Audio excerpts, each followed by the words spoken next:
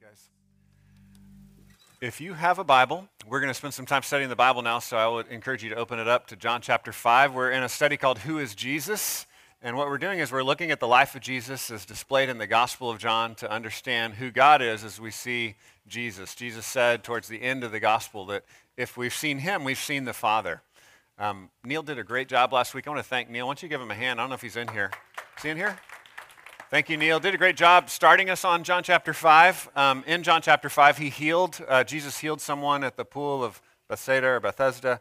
And after that healing, though, he started to have some opposition with the religious leaders.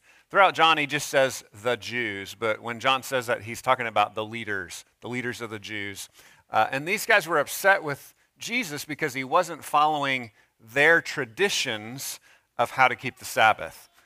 Jesus wasn't actually violating what the Old Testament said about the Sabbath. Jesus was violating their traditions of how to keep the Sabbath. And so there was beginning to be a dispute between them. And so this week we're going to pick up the defense where Jesus is helping them to understand why he was doing the things that he was doing. So this week we're calling it Like Father, Like Son, because as we pick up in the second part of John chapter 5, what we're going to see is that Jesus is basing his work on his connection to the Father, his unity, his oneness with the Father. So we're going to be in verses 15 through 47, kind of covering a lot of territory. We're going back and covering a little bit of what we looked at last week just to understand what happened. And then we'll zoom through and he'll say basically everything that he does, all the crazy, amazing, radical things that Jesus does are based on what the Father does. He's saying, I'm one with the Father, and what I do is what the Father does. I've seen what the Father does. I love what the Father does, and so we're doing the same thing. And this is really interesting because I think it's hard for us to connect to the oneness that they have. The oneness that they have is incredibly unique. This love, this complete being on the same page. We don't always experience that same kind of oneness in our life. And so the picture that Jesus gives of his oneness with the Father is really helpful to us. I watched a movie about a year ago about the kind of biographical background of the author of the Winnie the Pooh stories. There's two of these movies that have come out in the last couple of years. So one just came out that was a little more fantasy, right, where the characters appear to Christopher Robin. And that was a little more fantasy, like to be continued story. But this other one came out a couple of years ago. It's called Goodbye, Christopher Robin, and actually told the background of the story. A.A. Milne, who wrote the stories, fought in World War I, came back with some PTSD, had a hard time getting back into writing after the war, after all the horrors that he'd seen. And just as kind of life rolled along, he spent some time out in the country with his son. And this time of love and joy and just play with the son revived his heart a little bit. And so they connected at a new level. They played together. They had fun together. And out of that love grew the Winnie the Pooh stories and this character, Christopher Robin, who's based on A.A. Milne's son. And so there's this beautiful story of play and childhood and the whole series of stories. I recommend them to you. If you've never read the Winnie the Pooh stories, you need to go read them. Don't just watch the Disney movies. Go read the actual stories. They're really good. And these stories grew out of their love, the oneness that they had. And so there's this kind of parallel thing happening here. Jesus says we had this oneness together, Father and Son, and out of that grows the work that Jesus does. So I'm going to start in verse 15, John chapter 5, verse 15. It says this, the man that Jesus had healed went away and told the Jews that it was Jesus who had healed him, and this was why the Jews were persecuting Jesus, because he was doing these things on the Sabbath. But Jesus answered them, my Father is working until now, and I am working. This was why the Jews were seeking all the more to kill him, because not only was he breaking the Sabbath, but he was even calling God his own Father, making himself equal with God. So Jesus said to them, truly, truly, I say to you, the Son can do nothing of his own accord, but only what he sees the Father doing. For whatever the Father does, that the Son does likewise. For the Father loves the Son and shows him all that he himself is doing. And greater works than these will he show him, so that you may marvel. For as the Father raises the dead and gives them life, so also the Son gives life to whom he will. The Father judges no one, but has given all judgment to the Son, that all may honor the Son, just as they honor the Father. Whoever does not honor the Son does not honor the Father who sent him. Truly, truly, I say to you, whoever hears my word and believes him who sent me has eternal life. He does not come into judgment, but has passed from death to life. I'm going to pause there. I'm going to pray for our time in the word that God would teach us. Let me pray. God, we thank you for your word, and we pray that you would teach us. We do bring in different distractions, different weights on our shoulders. God, we give those to you. We cast our cares on you because you care for us. And we pray that your Holy Spirit would meet us in this time, that your Spirit would reveal to us who you are and what you're up to. We thank you and we praise you in Jesus' name. Amen. So as I said, we're calling it like Father, like Son. And this is a unique oneness that Jesus has with this Father. Part of the tension that comes into the Winnie the Pooh story or the Goodbye Christopher Robin movie is that there's a time period in his life where he begins to regret these stories. He gets picked on because he becomes world famous, right? Christopher Robin character becomes known by people all over the world, so he gets picked on at boarding school and picked on when he's in the army.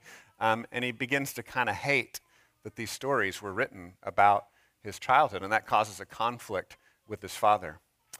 You might have had a conflict like that with your father, with your mother, or maybe with your spouse or with your best friends even. We live in a world that's full of conflict.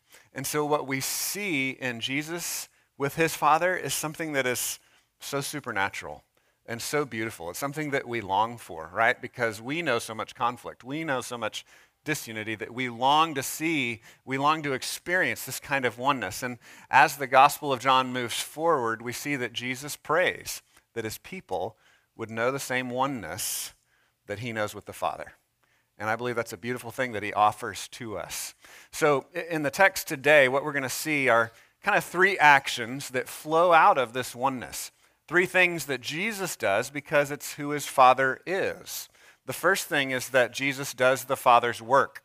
The Sabbath controversy as well. I'm doing the kind of work that the Father does on the Sabbath because the Father's working. So Jesus does the Father's work. The next thing that we're going to see is that Jesus gives the Father's life. That's a section that we just began to introduce at the end of our reading, this idea that God is a God of judgment, but also a God who gives life out of that judgment. So the Father is a life giver. Jesus is a life giver. And then finally, we're going to kind of talk about this concept of Scripture through the framework of witnessing and testimony. And so we're going to see that Jesus is actually the Father's final word. And that's going to change how we view Scripture, I believe. So first of all, we're going to look at this concept that Jesus does the Father's work. This is his first defense, if you will, for why he does work on the Sabbath. And so let's just define Sabbath real quick before we look at the text again. The word Sabbath in Hebrew literally means to cease or to rest. So it's one of the 10 commandments. And what I would say is just to kind of give you a general framework, not all Christians agree on this, right? This is one of those things that a lot of different Christian denominations fight over, disagree on. I think all Christians believe in some kind of Sabbath, right? And so there's kind of a spectrum of really strict, we've got to keep this day in a very strict way. The old covenant commandment from the 10 Commandments say, work 6 days, and then remember the rest day, Sabbath day, keep it holy for worshiping the Lord, right? And so it's this idea that we should set aside a day to worship God and not do our normal work on that day. So again, I think we have great freedom in how we're going to fulfill that in the New Testament, but that's the general framework. What we need to understand is that the Jews, in their desire to be justified before men, had added all kinds of details on how to keep it the right way. The rabbis, the teachers, the Pharisees had said, these are all the things you can do. These are all the things you can't do. One of the specific things they said you could not do was pick up a mat, because that was a kind of work that wasn't allowed in their minds, right? Again, it's not that clear in the Old Testament command, but they're saying you can't pick up your mat. So what does Jesus do when he heals the paralytic? We saw this last week. What does he say to him? He says, pick up your mat and walk. So Jesus is directly violating, not the Sabbath, he's directly violating their rules about the Sabbath. He's pushing here. So now let's look at the text. The man said, he's the one that healed me. Verse 16, this was why the Jews were persecuting Jesus, because he was doing these things on the Sabbath, on the rest day. Verse 17, but Jesus answered them, My Father is working until now, and I am working. Here's a little interesting kink in their understanding of Sabbath. The Jews believed that God the Father worked on the Sabbath because the Jewish teachers taught that God the Father was always working to maintain his creation, right? Kinds of works that God does is he creates the universe, he sustains the universe, and he saves the people for himself. So there are these works that God does on our behalf for the world. And the Jews taught that he's always working. He's holding the universe together, right? And so they believed that. And Jesus says, oh, you know why I worked on the Sabbath? Because my Father works on the Sabbath. You know why I healed and restored a man who was broken? Because my Father heals and restores. So Jesus is connecting himself to the Father, saying, this is the kind of work that my Father does. I grabbed a picture of a doctor here. Jesus specifically does healings several times throughout the Gospels. We see Jesus healing people on the Sabbath. And when you think about it, it's pretty crazy that Jesus is able to restore someone to the way they're supposed to be, right? Healing, redemption, salvation. And the Jewish leaders are like, no, that's not okay. That's a violation of the rules. And so Jesus is always pushing the line with this and trying to show that this is the kind of work, healing, doctoring, saving, restoring, maintaining creation. This is the kind of work that the Father is about. So Jesus says, I'm doing the work that I see my Father doing. That's his first defense. What do they do when he says that? Look at verse 18. This was why the Jews were seeking all the more to kill him. Because not only was he breaking the Sabbath, but he was calling God his own Father and making himself equal with God. So the Jews were hugely offended. They're like, how dare you say that you're one with the Father? Say that he's your Father and you see him working, so you do the same work, right? They saw the oneness that Jesus was speaking of. They understood it. They understood what he was saying. It's really interesting when you come to verse 19. Jesus doubles down. He says, truly, truly, I say to you. And in the original, this is amen, amen. We've talked about this before. We say amen because of tradition at the end of prayer oftentimes, and that just basically means truly. So be it. Let it be done. This is right. Right on. Jesus says, truly, truly, I say to you. The Son of Man can do nothing of his own accord, but only what he sees the Father doing. For whatever the Father does, that the Son does likewise. For the Father loves the Son and shows him all that he himself is doing. And greater works than these will he show him, so that you may marvel. So we'll get to that in the next section, right? What's the marveling stuff? He's like, there's going to be even more. He's going to talk about that in the next section. So Sabbath means cease, right? Sabbath means work. Work needs to stop. And Jesus says, but I work on the Sabbath because my Father is working. I've often said that when you don't stop, it's because you believe, when you don't cease, when you don't rest, maybe we'll say, it's because you believe, I believe, that we're actually holding the world together ourselves. So when you think about it from that standpoint, you can see how offensive it is what Jesus is saying. I work on the Sabbath because the Father is working to hold the universe together. So I'm doing the same kind of stuff. And in our own life, think about it. When you say, I can't rest, you're saying my work is too important. My work is too important to stop. I can't cease. I can't rest. If I rest, my universe is going to fall apart. And so it's fascinating. At the same time, we see the example of Jesus working because the Father is working. He's pushing us to say, oh, I guess that means I can rest. You can rest. I can rest because Jesus is working, because the Father is working. Now, again, I want to be clear. I think we have great freedom in how to interpret this. A lot of Christians would say the Sabbath is no longer even binding because it's not repeated in the New Testament. And that's an in-house Christian debate. We have people with different perspectives on that in our church. I lean towards it is binding just because God did this special thing with the Ten Commandments where he put them in a golden box. So it kind of seems like he bracketed the Ten Commandments apart from all the rest of the law. So we all agree, we're no longer under the ceremonial law. We're no longer the nation state of Israel, so we no longer have to obey their kind of nation state laws. We no longer have to obey their ceremonial laws because those are all fulfilled in Christ. Hebrews is very clear about that. Galatians is very clear about that. There's just this one little piece where Christians are unsure, like, okay, this one rule, does it continue? Because it's not really pressed in the New Testament the same way the other rules are. Well, Hebrews 4 says, I think, explains part of that. Part of it is because it is really fulfilled in us resting from our works. We don't work to save ourselves because Jesus has done the work for us. So there's this ultimate fulfillment of Sabbath rest that we look forward to, of heaven. And we know a taste of that now of, I don't have to work to save myself. Jesus has saved me, right? So we have this rest. We can enjoy every moment now. So I think that's the ultimate fulfillment of the Sabbath. So if I could call you to anything, that's what I would call you to. Would you rest from your works in Jesus?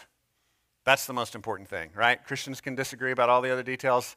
Make sure you don't miss that. The Hebrews 4 interpretation. We find ultimate rest in Jesus. Don't miss that. And I think we get other clues that it's really good for us to practice a day, right? To have a rhythm that we practice of resting, of kind of pulling out from your regular rhythm to rest, to nap, to not do your normal work, to not check your email, whatever that might be. Different seasons of our life, I know for myself and my wife, when we've had these kind of strict rules of, you know what, I'm just not going to do email on that day, or I'm just not going to do homework on that day, or I'm just not going to, focus on work on that day. It's really reviving. There's been a lot of scientific studies as well that it's just good for people, to have a rhythm of rest. So I'd say there's a lot of reasons to practice a actual daily ritual or weekly ritual of taking a day to rest. I think that's a good idea. We also get another clue from Mark 2:27 where Jesus says the Sabbath is not made for man. Man is not made for the Sabbath. I almost said that backwards. But the Sabbath is made for man. Like God gave this to man as a gift. It's good for us. And so the thing I say the most is why would we fight over the one commandment that says, relax, right? Relax. So we don't want to take it and say, hey, let's fight about who's keeping it better than, don't compete with each other. Just relax, rest, trust that God is working for you. And I think that's the really important call that we have here. Jesus is calling us to rest in him. And I think because we can rest in him, because we have confidence in him, that can translate then into actual habits that we build, okay, I'm not going to do my homework this one day, or I'm not going to do this kind of work, and I think, again, it varies from person to person. We have great freedom to kind of create our rhythm for doing that. Hebrews is also clear that we are to gather together as believers and not forsake the gathering, right? So there's all kinds of things we are commanded to do. Let's do those main things. Let's not fight about the little things. Let's enjoy that Jesus works for us. So here again, I think the big idea, Jesus says, the Father's always working and I'm always working. So you know what? We can rest and trust him because he's working on our behalf. I think one of the things that's also interesting to think about, Chris brought this up, we were talking about the sermon, our worship pastor. There's been a lot of sociologists that have been talking about how we live in a world that's taught us to believe that what we see is all there is. And we've been taught that from birth, again and again and again. Some people call this the de-enchantment of the world. We've lost touch with the reality of this wondrous God who is haunting all of creation. And we start to think that what we do is all that matters, and what we can build and achieve is all that matters because that's all there is. And just remember that message, that gospel is being pushed at you all the time. And that's not in agreement with the gospel of the New Testament, the gospel of Jesus. The gospel of Jesus is, yes, this world counts and there's more, right? It's both and. What you do matters because God is real and he loves you and he's working on your behalf. So don't miss that. Don't miss the mystery of God is real. And so you know what? We can do some weird countercultural things like taking a nap and thanking God for it, right? Like resting in him. And this will mark us as those who trust in the Jesus that does the Father's work. So this transitions us then to the next thing. Again, he says, and don't marvel at this, there are greater things, right? There's even more to come. And that's what's coming here in the next section. Jesus gives the Father's life. All theologians would say part of what makes God God is he's self-existent, meaning he has life within himself. We are creatures. We're dependent on God, dependent on this creation that he's made us in, but God is different. So in verse 26, he says, as the Father has life in himself, so he has granted the Son also to have life in himself. So Jesus has life in himself, just like the Father has life in himself, and that's different than you and me. We're a different category of creature, of thing. So we're going to pick up in verse 21. Look at verse 21. He says in verse 21, "For as the Father raises the dead and gives them life, so also the Son gives life to whom he will. The Father judges no one, but has given all judgment to the Son, that all may honor the Son just as they honor the Father. Whoever does not honor the Son does not honor the Father who sent him. Truly, truly, I say to you, whoever hears my word and believes him who sent me has eternal life. He does not come into judgment, but has passed from death to life." So see how he's linking these two things together. He's saying there is judgment that I and the Father have, and there's this life-giving power, life-giving ability that I and the Father have. Verse 25, "Truly, truly, I say to you, an hour is coming and is now here." It's here already. "When the dead will hear the voice of the Son of God, and those who hear will live.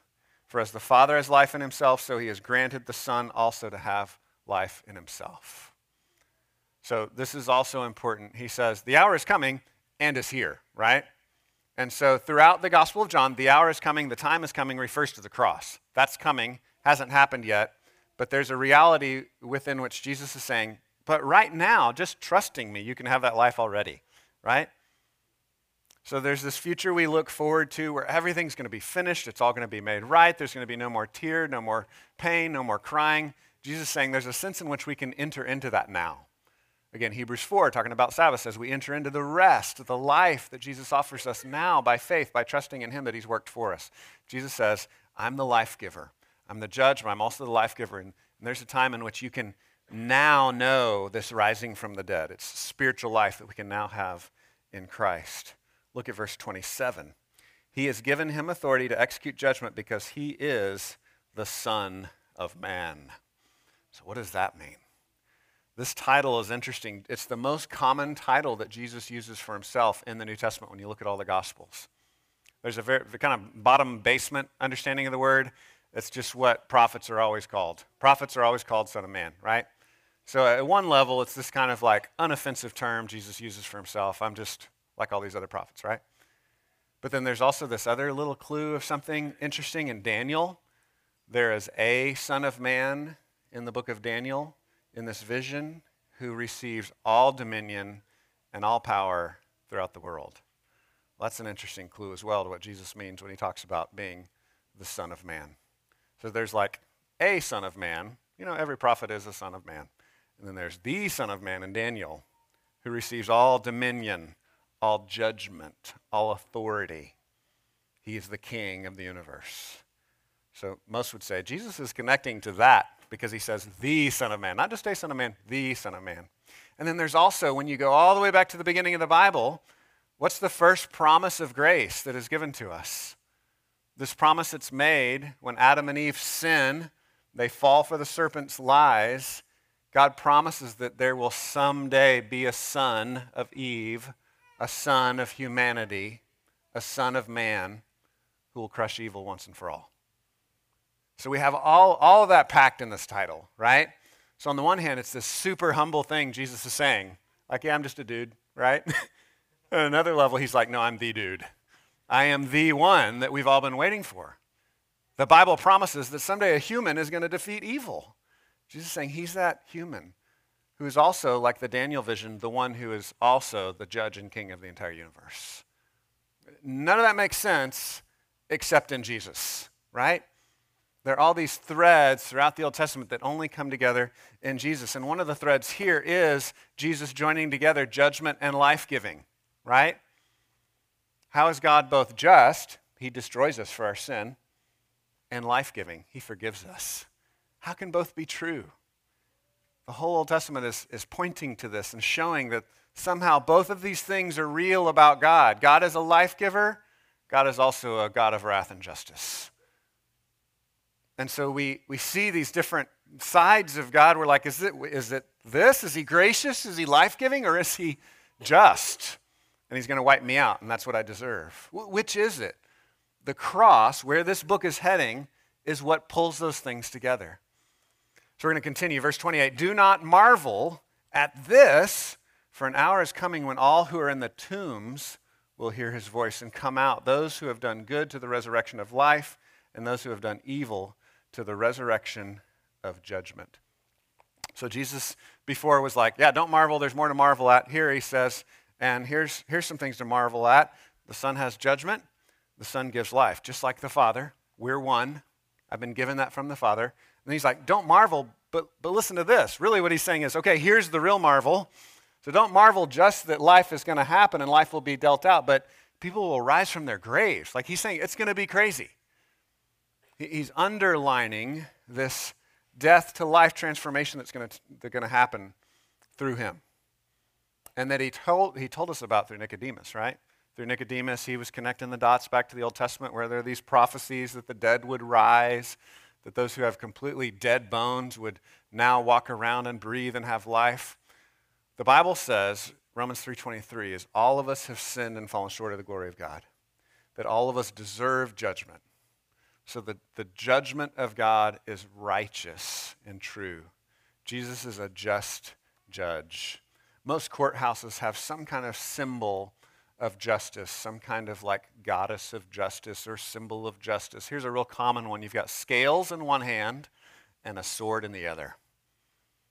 That's the symbol of justice throughout our culture. And then again, there's variations of this, but let's just focus on this one. Scales, the idea is that justice is looking at your life and weighing out what you've done. And what's the sword for? Well, if you're guilty, you're toast, right? You're dead. The Bible says, and Jesus reiterates this, being really religious is not enough to right the scales.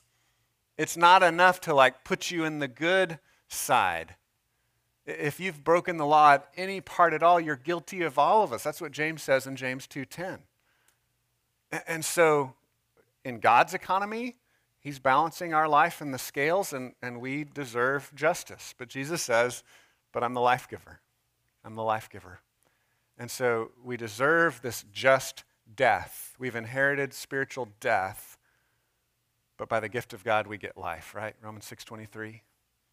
The wages of sin is death, but the gift of God is eternal life in Christ Jesus. So God can be both just and the justifier of the wicked, the justifier, the one who makes right sinners like you and me. And that's because of his grace. That's because on the cross he took our sins upon himself. And by faith, if you say, I trust you, help me, give me life, he will give it to you. And so we're not real mechanical around here. We usually just lay it out there and tell you this is the truth. Do with it what you will. But I want to encourage you in this moment. You could pray to God right now, God, I recognize that I deserve your wrath. You could pray that right now. You could say, I understand that. I recognize that I've fallen short of your glory and I deserve death. But I'm begging you and asking you for forgiveness. Will you place my sins on the cross with Christ? Will you give me forgiveness and resurrection life? And you know what? He'll give it to you. All you have to do is ask. All you have to do is say, please. The open hands of faith are, I trust in you and not in me. And Jesus is the life giver. Jesus is the one who gives life. Jesus is the one who calls those of us who are spiritual zombies, who are spiritually dead. He's the one who calls us up out of the grave. Have you come to Jesus in that way yet? Have you ever had that kind of personal trust that you've placed in him? We often talk about repentance and faith, turning from our sin. I see now sin can't save me. And trusting faith in Jesus. I see now that Jesus can save me. Have you turned and trusted? Have you repented and put your faith in Jesus? That's an important first step for all of us to take. And then I would say for those of you that did that 20 years ago, it's important to recognize that every day that you get up, you only have life because you're trusting in him. And so live every day by faith. Live every day trusting that Jesus is the life giver. Because we can all drift back to these old habits, right? Well, I know that when I die, I'm going to go to heaven because Jesus forgave me. You know, I prayed this prayer one time, I know that. But then we live our daily life not really trusting him, right? We kind of trust in the future. We trust in that moment of death that he'll save us, but day to day, we're really trusting in our job or in our relationships or in the way we can manipulate our circumstances. We have to call ourselves back every day to trust him as the true life giver, that even though we deserve judgment, he gives life. This last point Jesus starts to show that really this is what the whole Old Testament is about. So if somehow you've missed that Sabbath rest is resting in God because he works for you, or if you've missed that the God of the Old Testament has always been a God of both justice and grace, and all you have to do is ask him for that grace, he'll give it to you. Jesus is saying, well, you've missed the Old Testament, right? Remember, while Jesus is speaking, the New Testament hasn't been written yet. So every time the New Testament talks about the Scriptures, almost every time, there's a couple of quotes where it is talking about other New Testament letters, but almost every time it says the word Scripture, it's talking about the Old Testament. And so here we have the switch of Jesus is the Father's final word. Jesus is the Word itself. He's what the Word is about. He's what the Word, he embodies the message of the Word. So pick up in verse 37. Verse 37 says this: "The Father who sent me has himself borne witness about me. His voice you have never heard, his form you have never seen. And you do not have his word abiding in you, for you do not believe the one whom he has sent. You search the Scriptures because you think that in them you have eternal life, and it is they that bear witness about me. Yet you refuse to come to them. You refuse to come to me that you may have life. I don't receive glory from people, but I know that you do not have the love of God within you. I have come in my Father's name. You do not receive me. If another comes in his own name, you will receive him. How can you believe me when you receive glory from one another and don't seek the glory that comes from the only God? Do not think that I will accuse you to the Father. There is one who accuses you, Moses, on whom you've set your hope. For if you believed Moses, you would believe me, for he wrote of me. But if you don't believe his writings, how will you believe my writings?" Again, Jesus is saying, Moses, who wrote the first 5 books of the Bible, Moses testified that God is just and he's gracious, and one who's coming who will make sense of all of this, right? Moses is one who penned the words in Genesis 3:15 about the coming Son of Man, Son of Eve, that would save us all. Moses is the one that predicted this. Moses is the one at the end of his life that said, there's going to be a prophet that's going to come like me. He's going to speak the words of God. The Jews were looking forward to this day, yet when Jesus came, they rejected him. Jesus is using technical language. He uses language of testimony. It's courtroom kind of language, right? He's saying, you didn't really trust me and my testimony, but my Father's made testimony. Before this, I skipped over some verses in verses 30 through 36 where he talks about John the Baptist. He's like, well, John the Baptist made testimony. John the Baptist made courtroom testimony. He was giving evidence. He was a witness to me and who I am, but you didn't believe him, right? And there was a big following of people following John the Baptist. He's like, you liked John the Baptist for a while, but then when he started pointing people to me, you didn't like him anymore. And so Jesus is weaving together this whole concept of being a witness, of giving testimony. How do we know what's true in this world? And Jesus is saying the Father has given testimony in his word. God wrote the Old Testament. He gave it to us. If you're not going to believe what God wrote through Moses, you're not going to believe me. And Jesus says, you think somehow you get your life from studying the book, but you're missing me, and I'm the point of the book. Look at this again in verse 39. You search the Scriptures because you think that in them you have eternal life. It is they that bear witness about me, yet you refuse to come to me that you may have life. Talks later about part of the dynamic of why they refuse to come to Jesus is they've set up this system of competitive glory. He's like, you don't want the glory that comes from God. You want the glory that comes from man. And so with this framework of looking at the Scriptures to find life by studying the Bible and then caring about the glory of man but not the glory of God, what we see is Jesus is calling out their recipe of trying to save themselves through religion instead of by trusting in God's grace. And I don't know about you, but this hits hard to home, right? Like I've been a believer for about 27 years. It means I've been reading my Bible for about 27 years. I love the Scriptures. I love to learn.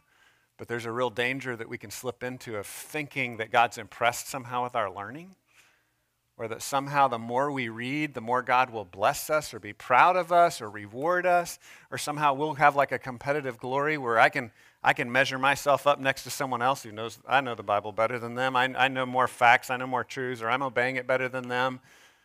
This wanting of the glory of man instead of wanting the glory of God. Jesus is kind of bringing us back to the center and saying, no, it's about me. It's about me as the life giver. It's about coming to me and recognizing you can't do it on your own, right? Recognizing throughout all these Old Testament sacrificial systems, it keeps showing us again and again that we're sinful and that God is not.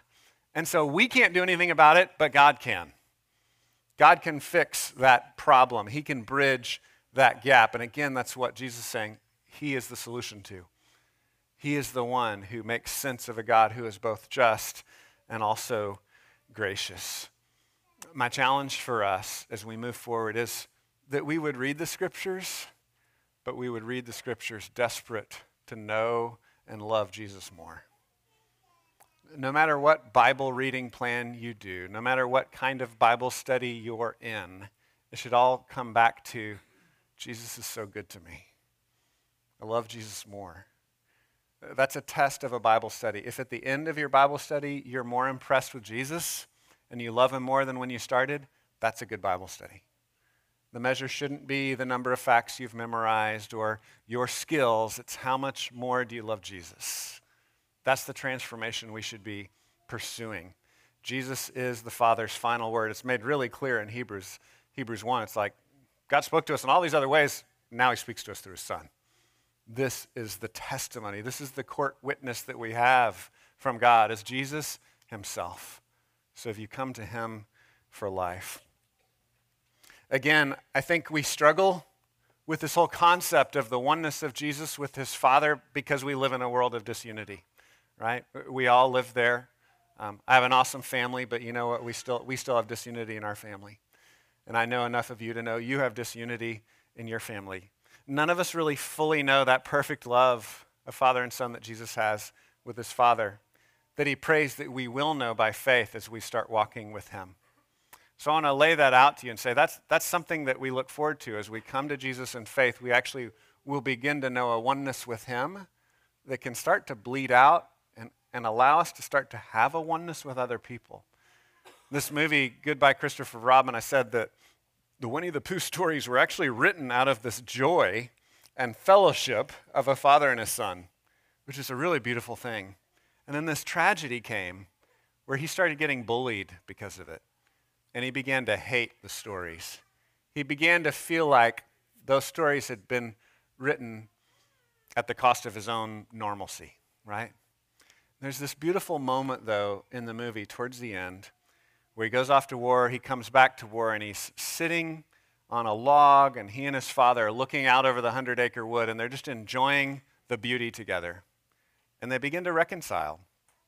And he tells his father, you know what, we were under heavy fire. He had just come back from World War II. We were in the desert under heavy fire. Some of the soldiers I was with began to hum the songs of Winnie the Pooh. They began to sing these songs, and he was like, my first thought was like, how in the world do they know these songs?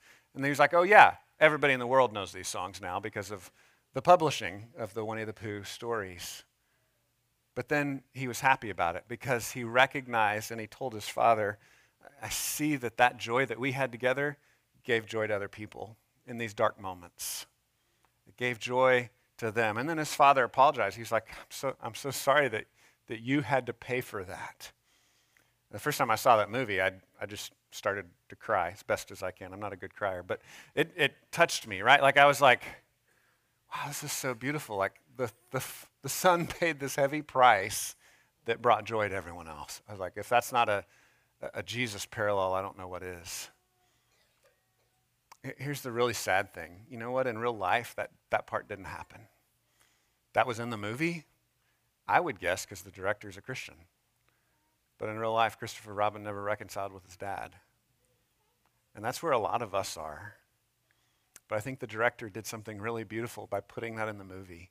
He gave us a vision of what is, what John has told us is in John chapter 1, this eternal oneness and happiness and fellowship and joy and love that the Father, Holy Spirit, and Son have together. And John is haunting us with that. The maker of this movie is haunting us with that, saying, wouldn't it be amazing to be a part of that kind of fellowship?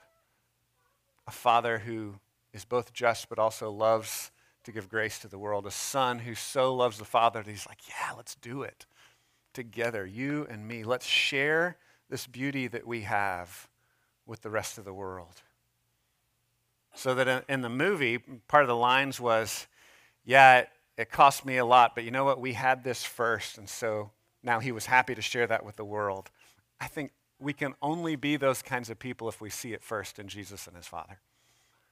We can only be those kind of people that have unity in our human relationships, that find it a joy to pay the price, to share the joy we have with others, because we've seen it first in God the Father and God the Son. So I think that's the ultimate message here. Jesus is saying, yeah, I'm doing crazy things, but it flows out of the love I have for my people because of the love I have with my Father. And that's what he's inviting us into as well. Let me pray for us. God, thank you that you love us. Thank you that you loved your Son perfectly from eternity past. So that when you, Father, and you, Son, and you, Holy Spirit, devised a plan to save the world, you were all on the same page, and you've done it with joy. And so, God, it seems too good to be true, but we come in faith trusting that you love us, not because of anything that we have done, but because of your grace, because of your mercy. You share the joy you have with us.